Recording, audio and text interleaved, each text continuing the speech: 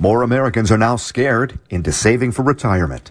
I'm Murray Feldman with the Feldman Report on WWJ News Radio 950. After a year of high inflation, rising interest rates, economic uncertainty, more people are now concerned about retirement, and they are scared that they won't have enough money to make ends meet.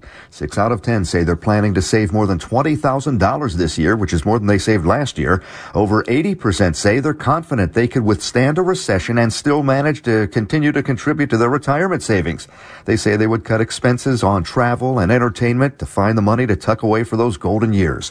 The study by Principal Financial. Quick check of those 18 to 24-year-olds finds they're spending less time watching TV, under an hour a day, the least of any generation, and they're spending more time online, more than 3 hours a day on social media.